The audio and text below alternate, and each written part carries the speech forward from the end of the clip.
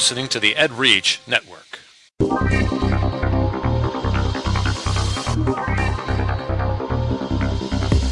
EdGamer, Episode 6 on EdReach, Sending Our Kids to the Mines. Welcome to this week's EdGamer podcast. We don't like the word podcast. We're going to try to use episode somewhere down the road. EdGamer is part of the EdReach network, edreach.us, giving education a voice. A big voice. I don't think that was big enough, Jerry. Come on. A big voice. There you go. We can leave that in. This show is dedicated to education gaming on any platform. We'll give you the education angle on any type of games ranging from tabletops to MMOs, which means, what, Jerry? Massively multiplayer online. That's right. We'll discuss how these games impact student learning and how they can be used effectively within the classroom. I'm Zach. And I'm Jerry. And this week we have our first guest. Me, Joel Levin. There you go. See? It just rolls right in there, Joel. Yeah. Jerry, give us a little bit about yourself. My name is Jerry James. I'm a visual arts teacher at Schaumburg High School in Schaumburg, Illinois. And Jerry? Or Jerry? I just said Joel. My name's Joel Levin, and I am a computer teacher in the lower school of the Columbia Grammar and Preparatory School in New York City. Okay. I think that's a long name, Jerry. See, I'm not used to having anybody else with us. It's usually Jerry. So Joel. There we go. Joel. That's yes. a long name. Can you explain that one for us, please? Of the name of the school? Well, the lower school. Right. So I teach first and second grade computer classes. Mainly, although I also teach some high school electives, as my schedule allows. And it's at the Columbia Grammar School, which is Columbia Grammar and Preparatory School, which basically just means the lower school and the upper school of my school. There we go. The school. Right. Yeah, see, we can have you stumble along, good. Joel. So, my name is Zach Gilbert, and I'm your host, and it's getting late on Wednesday night and getting a little giddy, I think. I'm getting second wind. And I'm a sixth grade social studies language arts teacher from Normal, Illinois. So, tonight, Joel has joined us, and the reason why Joel has joined us is that a good friend of mine, Justin, he sent me an article from a website that shall not be named because it makes Jerry laugh a lot.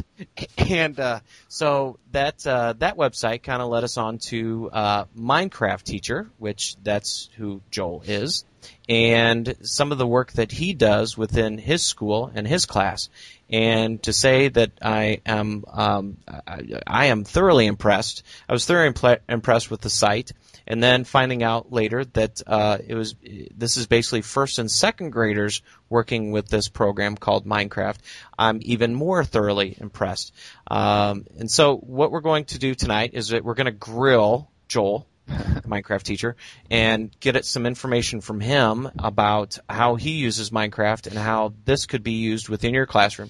And I'm already excited about learning about this program because I think it would be wonderful to use within my classroom. And Jerry, you said that because you're at the high school level, what did you see today? Was it today? Yeah, it was yesterday. But yeah, I walked up behind a few kids sitting in our cafeteria with laptops, as some do, and they were playing a game that looked real familiar to me from what we had talked about last week. And I sat down, started to talk to them a little bit, and sure enough, they were playing Minecraft, and I had this whole conversation about them, and they started telling me about certain celebrities that actually had like Minecraft, servers, and you could join, and it was like ridiculously interesting to me. So we're going from first and second graders, all the way to high school. Yeah. And to have something like this, a program, software, a game that all can be interested in. And of course, there's people that are our age and even older that play this and get into this game. It hits all levels, and I think that leads to its interest not only for us, but just education in general. So, first thing, ask Joel, why don't you give us a little background about yourself and how you came about getting into Minecraft and why you're so tech savvy? Okay.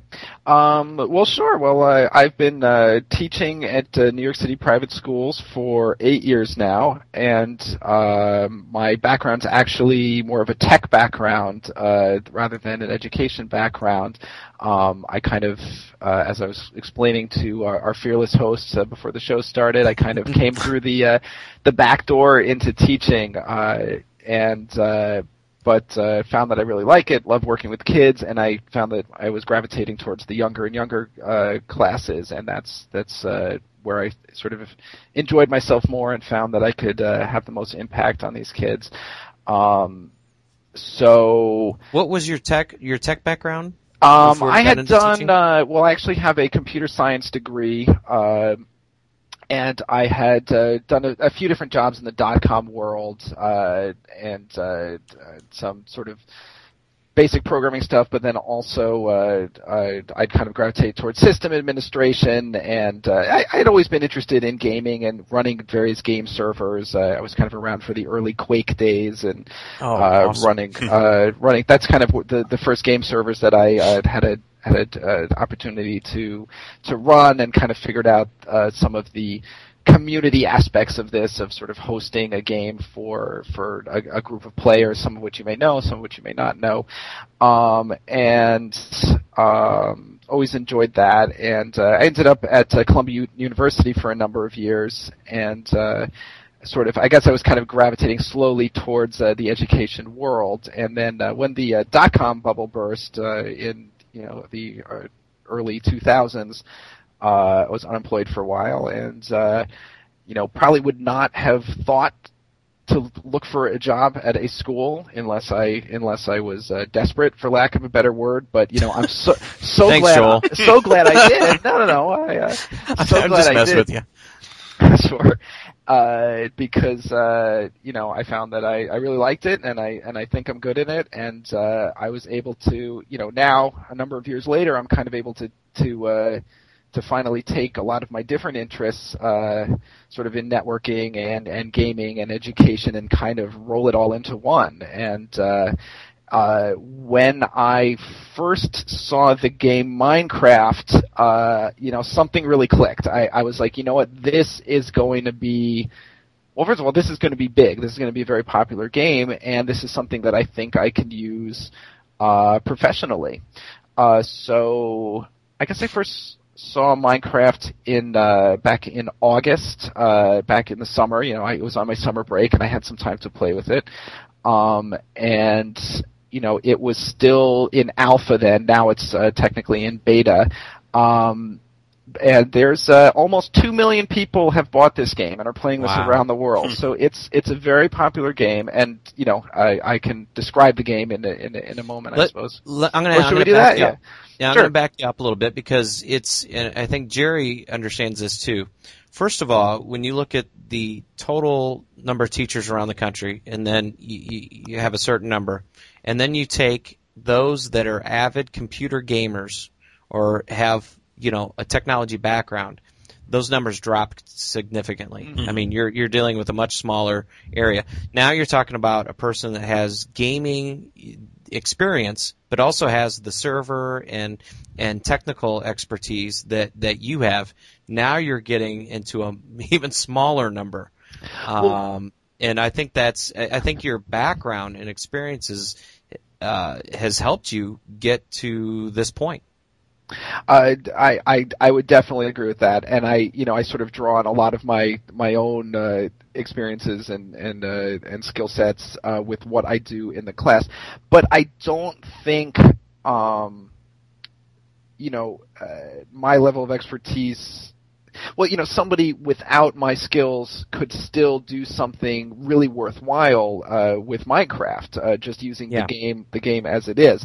I mean, I'm sort of taking the game and changing it and modifying it to specifically kind of meet the needs of the second grade classes that I teach. But there's a lot of value with the games out of the box, so to speak, that another person could use. Yeah. So what is Minecraft? How can you describe? Well, it's a very wonderful about a episode or podcast, whatever you want to call it, of how do you describe something within an audio version of an episode like this. So.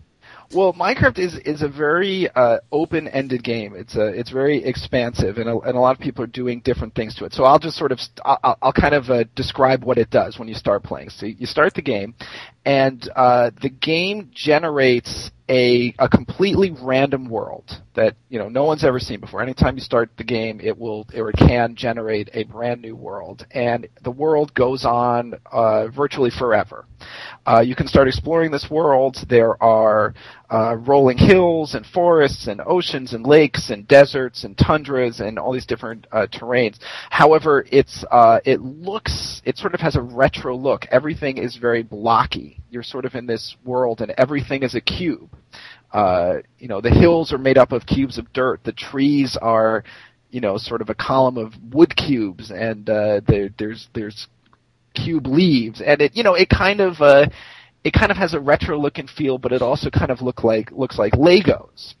And then the analogy to Legos sort of keeps coming up the more you play the game Minecraft, because what you do is you can start a player can start digging up dirt, digging up stone, chopping down these trees, and sort of all of these blocks in the world become blocks that you can carry. And then the beauty of it is that you can replace these blocks. You can put them back in the world in any way that you can imagine. So, let's say you chop down a bunch of trees, you can put that wood right back down in the shape of a house, and voila, you've built a house. But then what you do in the game is, so there's dozens of different types of materials and resources, and you, in the language... So what, is there, okay, so you go in, is your whole purpose to build? It's one of these games where you kind of have to define your own purpose, but generally, yes, most people spend their time building. Now, I'm sort of I've been describing, and I'm going to keep describing the kind of the official game. What, if you purchase a game online, download it, install it on your computer, this is what you'll get. This is not necessarily how I'm using it in the classroom. Okay.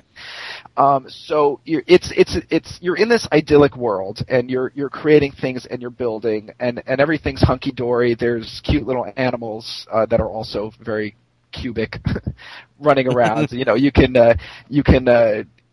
get wool from a sheep, you can get meat from a pig, you can get leather from a cow, et cetera, et cetera. Then what happens is the sun goes down, and zombies. the monsters come out. Right. There's a set of monsters. So the game sort of has a natural rhythm. You kind of spend your days gathering resources, building structures, fortifying yourself, making weapons in order to be able to survive the night. And the game kind of repeats, and you grow. So now you're dealing with younger kids. Are these kids having nightmares?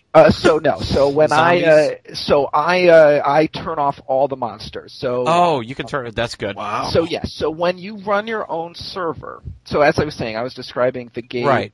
As So it's a survival game. The purchased game, the regular I don't know if you call it out of the box game. That has these monsters that come out at night, and you're just basically trying to survive and building up your area. Correct. And if you just go on YouTube and type in the word Minecraft, you can see just some absolutely amazing things that people have done within that framework. I mean, I have seen some of those. That's pretty people crazy. Are building, castles and cathedrals, and when they start playing together in multiplayer servers, there's entire cities that people have built collaboratively, and it's just, there's something about this game that really unlocks people's imaginations, and they've done some absolutely incredible things. So, when you run your own server, you have the ability to really sort of change the way the world works, change the way the games work. So, the first thing I did was turn off the monsters. I think there could be some value at, maybe not at second grade, but in a certain age group to having these monsters in the game. They actually, their sole purpose is not to kill the player. You can get resources from them, which will enable you to do other things in the game. But I really thought at second grade, and I just want to correct something you said earlier. I'm only using Minecraft with second graders. I teach first grade, but I haven't used Minecraft with them as of yet. Okay. And my guess is I probably won't, just mostly because the control scheme is a little alien to most kids. These kids are. You could probably have some first graders that'd be okay, but yeah. I mean, there were some second graders that really struggled to kind of figure out the controls of the game. So you have this game. How did you set up your own server? What do you need to do there? Well, there are some guides on the official Minecraft website. You download the server software, you run it on usually on a not the computer you intend to play on, but a computer either on the internet or on a local network, and it's pretty much you just double click it and it runs, and if you can connect to that computer, you can play the game as it was intended, except you're on a server and you can have a friend or many people join, and you're all in this world together, much as I've described it. But now, and this is where the rabbit hole goes very deep. There are a whole army of gamers and coders that have written modifications and plugins and additions for this game. There's a lot of very talented people that are very excited about this game and are kind of contributing to what you can do in the game. So this is not something that every teacher can do without some sort of server experience. But you can kind of pick and choose which of these modifications and plugins you wish to run on your server. Is there like I'm sure there's a website somewhere that has a list of some of the mods and there are. versions? I mean, a great place to start is there's a wiki devoted to Minecraft. I believe it's the Minepedia, something like that. If you just Google Minecraft wiki, I'm sure it would be the first link, and that has links to all sorts of guides of how to play the game, but then also how to some of the different server software that's out there, and how to add in mods. And one thing that a teacher, if they're thinking about doing this, should be cautioned about, and something that gave me a little pause, is that the game is very much in active development. They are coming out with updates all the time that very often sort of break some of these modifications. So, you have to be careful about picking and choosing what you add to the game. You always want the latest and greatest, but it doesn't always work out the best. No, and when I started this project, it was absolutely nerve-wracking. I was pulling out my hair because there was no way to turn off automatic updates. Every time, kids would sit down in the computer lab and start the game, every now and then, 1 out of 10 times, let's say, I would see that screen saying, Minecraft is being updated. Please wait. And I'm like, oh no, what's gonna break this time? Fortunately, I was able to, be somewhat flexible. And there was a teachable moment there. There was some education value, talking about, we talked about that this is new software. This is an active development, talking about the programmers, what they were doing, and, why it might not work. But overall it worked out fine. And now the game finally, at last, it asks you, there is an update. Do you wish to update? It's the first thing I tell my kids. If you see that screen, so click no. Do not update. Yeah. Don't want to mess with that right now. Right. Yeah, so because I'm sitting here because I teach language arts and I teach Soul Studies, and if they're modding as much, and you said there's 2 million users, I'm sure somebody out there is creating historical type areas, and I think with yours, you had a pyramid built, didn't you? I did. So it wasn't really based in historical accuracy, but. So it wasn't Khufu's. No, okay. It was Mr. Levin's pyramid. Actually, I believe I called it the Pyramid of Puzzles was what I called it. Cool. Let me just preamble to before I talk about that.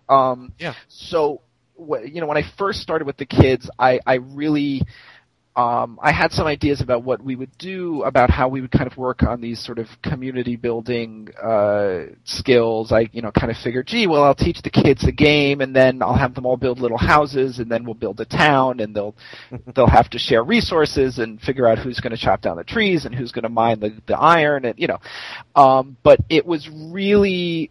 It was overwhelming to them. Not the game. They picked up the game aspects pretty well, but just the sheer open-endedness of it. It was, I kind of realized at this age level with 7-year-olds, I really needed to focus them and get them to, give them specific tasks as much as possible. And beyond that, they would ask questions. Well, why are we in this world? Who are we? What are we doing here? Is this Earth? Is this another planet? So I kind of found that I needed to give them, just a little bit of a story, a little bit of a narrative, and the game itself does not have that, deliberately so. It's a sandbox game, as it's called. It's open-ended. So one of my first attempts at doing this was this pyramid. You mentioned. So, what I did is I kind of rebooted. I said, today we're just starting in a whole new world, and it's one that I've already worked on, and I've already created things for you. And I said, we're going to be building houses, but it's very close to this ancient pyramid. So I had gone in and I'd kind of cheated to give myself resources in order to be able to set this up for them. I built this pyramid, and I built it out of one of the hardest substances in the game, so they couldn't just dig their way into it. And I kind of set it up so it was a puzzle to get inside the pyramid, to find the door. So that's why it was the Pyramid of Puzzles. There you go. And I said, this is sort of very ancient land, but they've been allowed to build their houses on there, but they're told not to go into the pyramid. Maybe if they can prove that they're respectful of the land and good builders, then perhaps they will be allowed to enter the pyramid or see if they can enter the pyramid. And they ate it up. I mean, doing it that way, giving them sort of a narrative, giving them a theme, giving them that made it really click for them. And also in this world, I had kind of gone around and found all these little caves and sort of neat spaces, and I kind of stashed little treasure boxes with and filled them with things to find and use that they could use back in their own construction projects. So now, is this something you do on the server side that you create this, or is this something you created within the game and then you have the kids interact with it? You can go back and forth. I'm not. So basically, I run the server, and then I connect just as a regular player of the game. Okay. Now, of course, I have extra powers. I have admin powers on the server. To the kids in my class, I said, well, I have teacher magic. I say, I can do things that they can't because I have teacher magic, and it's funny. So, do you have to? Do you have to go mining for things, or can you just, since you have the super teacher magic, that you can just go in and just build whatever you want? Right. So with my teacher magic, I can give myself whatever items I need to start building. And in fact, there are some incredibly powerful, although also incredibly hard to use, tools for just editing the world. It's more like coding. You can type commands that can make cubes of blocks appear, and then you can edit them and deform. It's actually very powerful. It's more like working with a sort of like a CAD program, but you are able to quickly create these very interesting worlds. I'm actually, for my website, I'm kind of preparing a video about how this side of things works. It's sort of hard to describe, but again, if you want to go to YouTube, if you look up the program's called World Edit, one word, Minecraft World Edit. You can see some amazing things that people are doing. I don't know. I feel like I'm going off on a tangent here. This is kind of taking the game to the next level. But anyway, the point is that yes, I am going into these worlds beforehand, before the kids ever see it. And sometimes it's hours and hours of prep work. I'm getting these worlds, excuse me, I'm getting these worlds ready, kind of seeding them, sort of picking an area that I know the kids are going to work in, putting things that are just there either for them to directly interact with or just there kind of thematically. And then, also just putting in like little Easter eggs, like little treasure boxes to find kind of as a reward for being curious and exploring, or, like for example, moving around in the game is not that easy. So what I might do is put a treasure box sort of at the end of a kind of like a difficult narrow path that maybe involves some jumping. So, like if a kid really masters the movement controls, there's a little reward for them. And then, but these rewards are always created in the mind of they're mostly building materials. So hopefully the kid is then bringing these rewards back to the center, back to the community, back to the group. So that's great. You actually have some like built-in assessment tools then, for some teacher speak, some assessment tools within the game then. Maybe it's not strict or formal assessments, but you're actually, allowing kids to succeed through giving them these little challenges. Yeah, I mean, yes, that's the way it plays out. I don't know. It's sort of, it's half teaching, it's half, coming up with the rubric, but it's also half game design, the way I do it. I think there's many ways to approach Minecraft, using Minecraft in a school, but this is the way I do it. So, it seems to be working. Yeah, I've had a really great response, certainly from the kids. I mean, they love it. I mean, I've had their classroom teachers, the second grade teachers, tell me that that this is all their kids talk about. That they can't wait to get to computer class. They're doing they go to art class and they're drawing pictures of Minecraft. They're planning this and what's particularly rewarding for me is they're going home and they're finding the Minecraft wikis and they're doing research and they're figuring out tricks that they can do in the game back in when they come to class. And it's funny, we don't really start a unit on internet research until we do a little bit in third grade but we really do it in fourth grade. But this game has prompted these kids to kind of do it on their own in their own free time. The same skills you need to Google and research a particular topic in order to play this game are exactly the same skills they're going to need when they're doing a history paper in a few years. And yeah, I'm just looking at some of these maps online, and it's wow. I mean, it's just it's mind-boggling. And what's crazy is that yes, it's very pixelated. It looks like early like Civilization, 1 and 2. It's just very pixelated. Old, it looks old school graphics, but you're building it, and that's what makes it even more, I guess, beautiful. I mean, just the way it looks. So I'm sure some of your kids have created some really neat things that probably have impressed you. Definitely. There's I keep coming back to the Lego analogy. It's some kids play with Legos and they kind of slap a few Legos together and they call it a house or a spaceship or a boat or whatever they're making, and then some kids just kind of have that gift and make something really artistic and incredible. And it's kind of the same with Minecraft. There's some kids who can just kind of visualize what they want to create, understand the tools that are given to them within the game, and just make it happen. Yeah. And that's really cool. Yeah. What have other teachers in your school, or have you talked to anybody that's talked about using this with other subject areas? I have had a number of informal conversations about this. I mean, I've only been doing this since January, so this is all kind of new. It's all brand new. It's all brand new.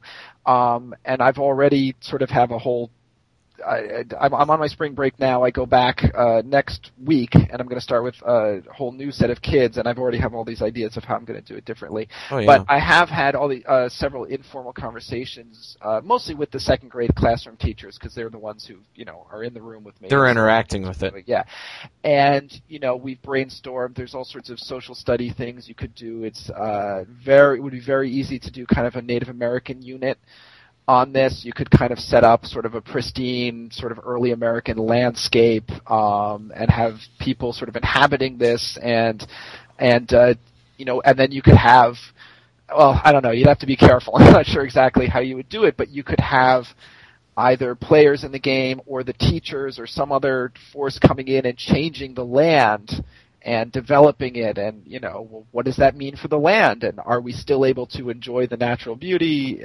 What have we gained? What have we lost? Things like that. There's also such potential for math classes. Just figuring out, well, okay, I'm building a building that's 10 blocks wide by 10 blocks long and X number of blocks high. How much resources am I going to need? If you have to go into the mine and use a pickaxe and sort of get every block of stone that you're going to need to build this building, it's useful to know how much you need. And there's some rudimentary science stuff you could do as well. There is. You can sort of transform some objects into other objects, and there's even some very basic machinery you can make in the game, circuitry. You can make levers that connect to doors that open them up, and some other effects. So, I mean, you could teach some very, very, very basic concepts of circuit design with the game itself. So, these are things that I've talked about with teachers. I don't know exactly what, if anything, will come to fruition. But, even non-techie teachers, once they see what's going on in the classroom, and then more importantly, when they see just how engaged the kids are and how their minds are, really racing and their imaginations are going, they kind of get it, and they're like, well, gee, how else could what other subject areas could we use this into tap into that same energy? That's fascinating.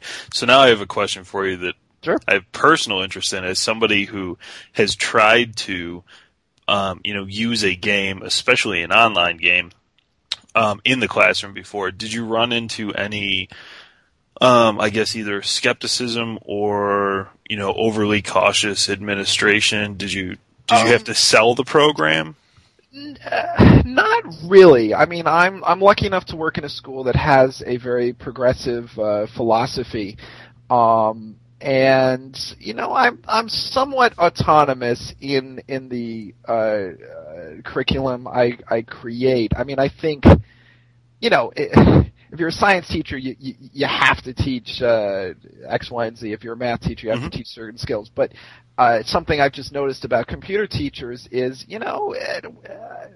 it's not that we're making it up as we go along, but things Jerry does, but but things are changing so fast, and in order to do a good job and do a service to these kids, you do have to be keeping up with the times and coming up with new content. So, because of all these reasons, I guess I had a little freedom to come up with my own projects, and no, I mean there were a few people in the school, my department chair and the administrators and the principal. They were all fine with it. They sort of get the value of gaming in schools, and that's fantastic. And encouraged me to run with it. Yeah, no, I was really pleased about that. But no, there were teachers that absolutely. I kind of explained what I was doing, and they sort of rolled their eyes or said, well, that's nice. We'll, I'll, drop them off in the library when you're done. That kind of thing. I do feel that I got some converts kind of once they a number of teachers really got it, and some didn't. I still get some blank stares from some teachers who just they they don't play games themselves. They don't have kids who play games, or they think they're a waste of time. And I guess I'm not setting out to change their minds. One thing I learned early on as a teacher is that even though you might have different philosophies from different teachers, you all reach children in different ways. So even though teachers that use gaming will reach a lot of kids, they're not going to reach everybody. And the teachers that don't use gaming, they're going to reach kids that you might never reach. Absolutely. So it's you cover all different angles. So it's good to have some variety. Absolutely. So just looking here, if you were telling somebody they want to use Minecraft, they're interested in using it, definitely we're going to lead them to your site, which is, the Minecraft Teacher. And then, what other sites would be helpful for somebody trying to start this out? Well, they have to understand the game. I mean, if they're going to specifically use Minecraft, they got to get the game. They have to get the game. They have to play it. Agreed.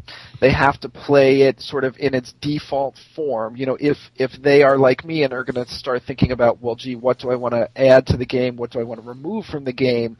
They kind of have to understand how the default game works. So the Minecraft wiki is vitally important. There's also a very, very active forum community called, I believe it's just minecraftforum.net. I believe it's linked from the official Minecraft page, and there are a lot of people and who are willing to help and answer questions and can really get. So I'll contact you once I get this going. Yeah, you can contact me. Just no, I'm happy to answer questions too. Here's one little plug. I do have a contact me form on my website, and I cannot tell you how many people are asking me questions, but leaving, checking the anonymous box. And it's like, I can't answer your questions if I don't know who you are. It's really kind of mind-blowing to me that people are doing this. But, that's... Contact me. Try to. Yeah. Contact me back. Right. Well, I think that works out. So, you definitely have to get Minecraft. And we'll put this all on our show notes and have it there on EdgeReach. So, I'm looking here. It says now this one's saying Minecraft's 25% off during beta pre-purchase now. Yes. So the game is still in beta. Which is that a common enough term? I never know. I never know what's a common. Yeah, no, it's just not in complete. They're not ready to say yes. This is the final version. There's always updates after that, but that's right. That's good. But I think sort of that term also implies that there can and are bugs to be found in the game. So so how much does this cost? I believe it's 15 or 20 euros these days. Oh, great. Yeah. So, no, it's by a Swedish company. The game was actually made by one man, Marcus. That's awesome. Pearson. You guys were having trouble with the name last week too, I think. So it's pretty. It's an amazing story too. He was a successful game developer by all rights, and he sort of had this idea for a game, quit his job, spent basically a year working on this type of game, iterating on his own. And, he created something wonderful. There's millions of people playing this game. There's, tens of thousands of people writing code for it. People are really excited about this game. I think, I've been playing games since, the Atari 2600 days, since, I remember my cousin brought over a Pong machine. That was really eye-opening. That's awesome. And, this is something new. There's obviously plenty of things in the game that you've seen before in other games, but the whole package, this is kind of the beginning of a new genre. And I think it's very interesting that the game looks so simple and blocky and pixelated. Yeah. It does remind me of just simple Atari games. Yep. And I just Something think it's good doesn't have to be super pretty. right. But, I think it's the beginning. I think in 5 years or 10 years, we're going to have games like, maybe not Minecraft, but games like Minecraft, this style of game, this world creation game that look photorealistic or look like the games do today. Yeah. And I it's just really exciting for me as a gamer, as a teacher, to watch this develop. Do you think that Minecraft is like the perfect storm that makes it a good game to use in the classroom, or do you see that the genre sort of you're talking about is going to put out a lot of other games that are going to be used for the classroom, or do you even see that there are other games out now that you think could be used in the classroom? Well, I think tons of games can be used in the classroom. I think that's what your whole podcast is about. But you mean specifically of this style? Minecraft is the first, and I think you're right. There is sort of a perfect storm. It was the right game in the right place at the right time, and it got a lot of people excited about it. And I just think it really.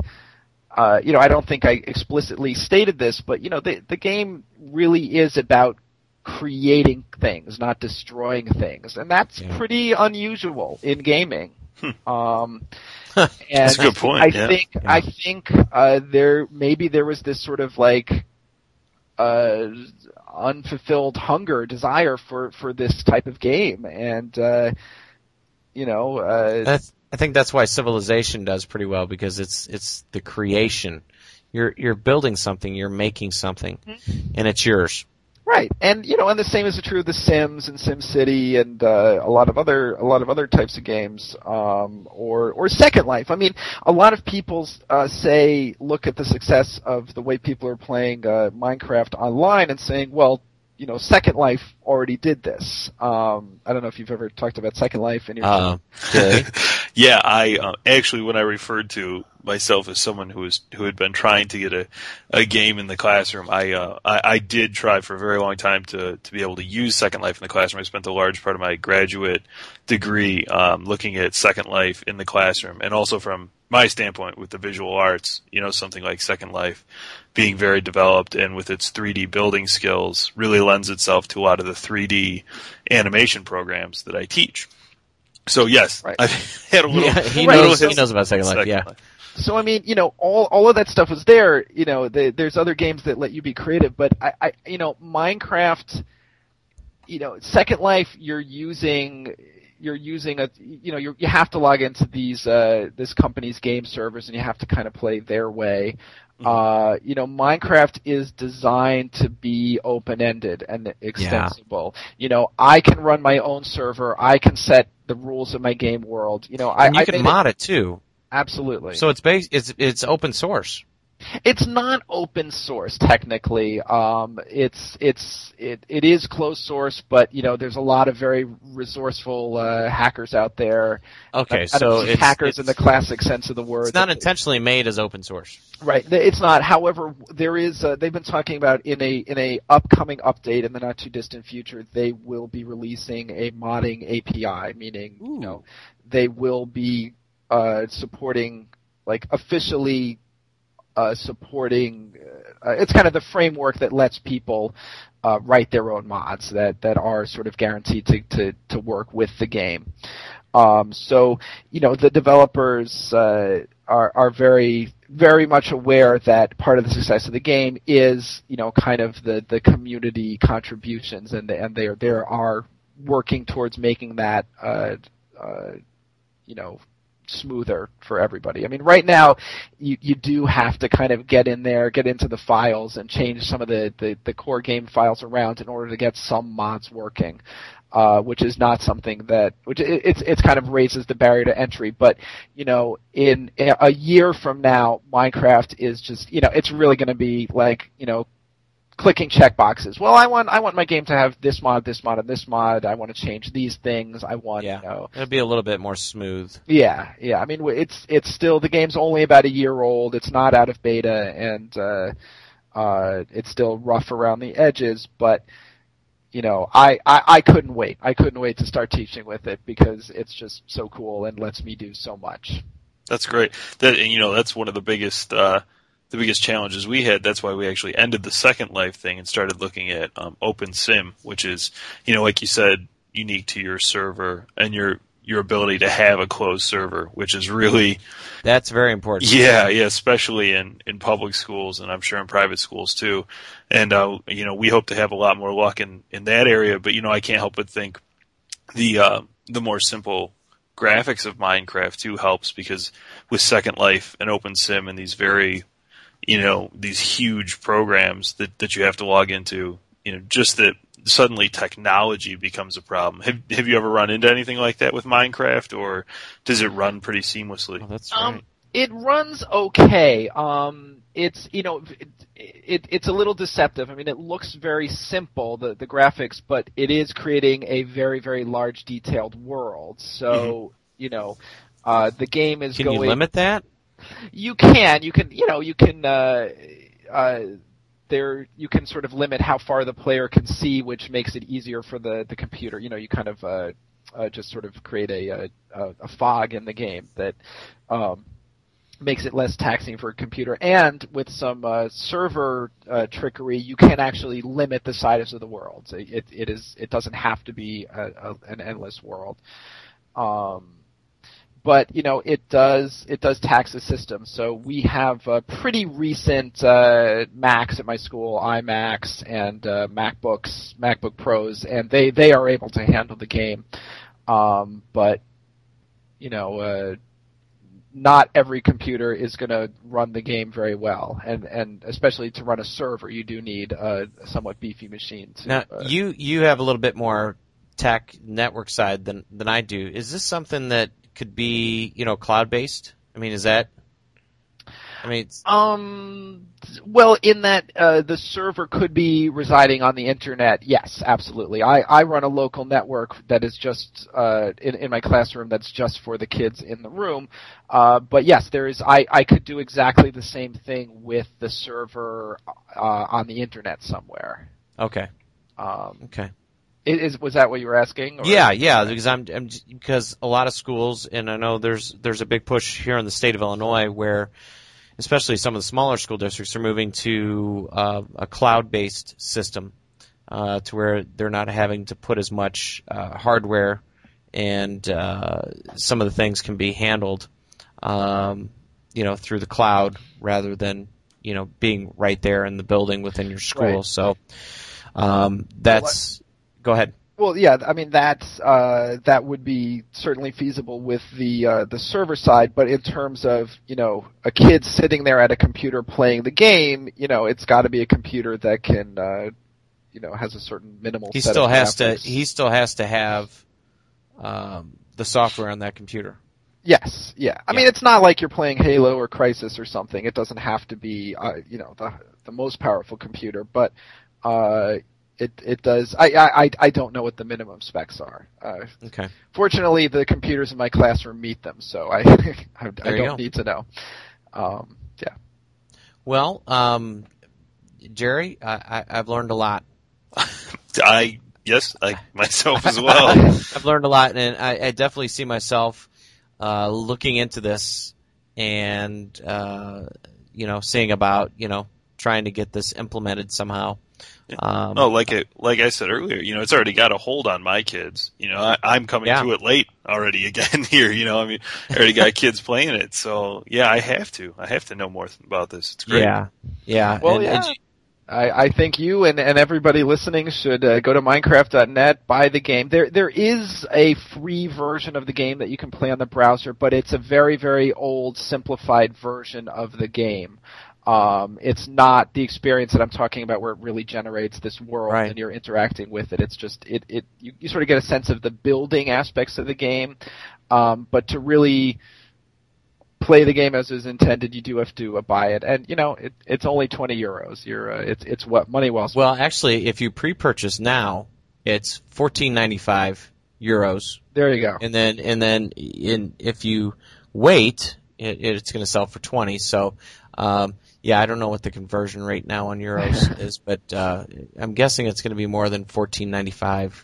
$14.95. Yeah, but it's, you know what, it's far less than an Xbox game. So $60, you know, go out and buy Black Ops, and that's not right. So, anything else? Let's start with Jerry. Anything else you want to share? I just want to say thanks for taking the time to be here, and it's absolutely fascinating. I think you're doing some awesome work. I'm just, glancing over your website here, and you're absolutely right when you say it's deceiving because it's such a blocky, simple program. But some of these visuals that I look at, some of these worlds are just absolutely stunning. So thanks for sharing them with us. Oh, sure, you're welcome. I'm my wife, I think, is sick of hearing about Minecraft, but for anyone who wants to listen, I'm happy to keep talking about it and talk about what I'm doing with the kids. That's great. Anything else? That's I think, Joel, great job, and I hope we keep in touch. And like I said, I'm gonna look into this, and I have a few students I know that I could just talk to them about this, and they'll get the game, and then they'll mess around with it, and then I think we could just kind of build up a small group that starts playing it. So yeah, I mean, that's you were asking if there's anything else I want to say. I mean, that's almost exactly it. Even if you as a teacher look at this and say, well, this isn't something I'm going to do in my classroom, or gee, I need a certain amount of tech savvy. I'm sure all of us know kids that are into computers, are into games, but we feel they could be doing something more constructive with this. Turn them on to Minecraft. The kids love this game. They really get into it, and they spend their time creatively. They start socializing with other people who are also playing the games in positive ways. They learn about computers. I mean, as the more kids we turn on to this game, whether or not you're using it in your classroom, is a good thing. It's not, as we talked before in a previous episode, how most of the games the kids are playing are really not appropriate, to be playing. So, right. Yeah, some of them like Left 4 Dead 2, which right. I do have, but I have to play with the lights on. It's a great game, but you know what? I can't play it until after my 5-year-old daughter goes to bed. Yeah. Minecraft is a game we play together. It's the first game that we both log in, we're in a world together, and that's really cool. It's amazing. It's so much fun. She's getting a lot out of it, and I'm having a ball. Wonderful. Well, Jerry, thanks for joining. Joel, thank you so much for being our first guest and joining us. My pleasure. Thank you all for listening to this week's Ed Gamer podcast. Please follow us on edreach.us and also follow all the great podcasts and blog posts on the EdReach network. Have a great week.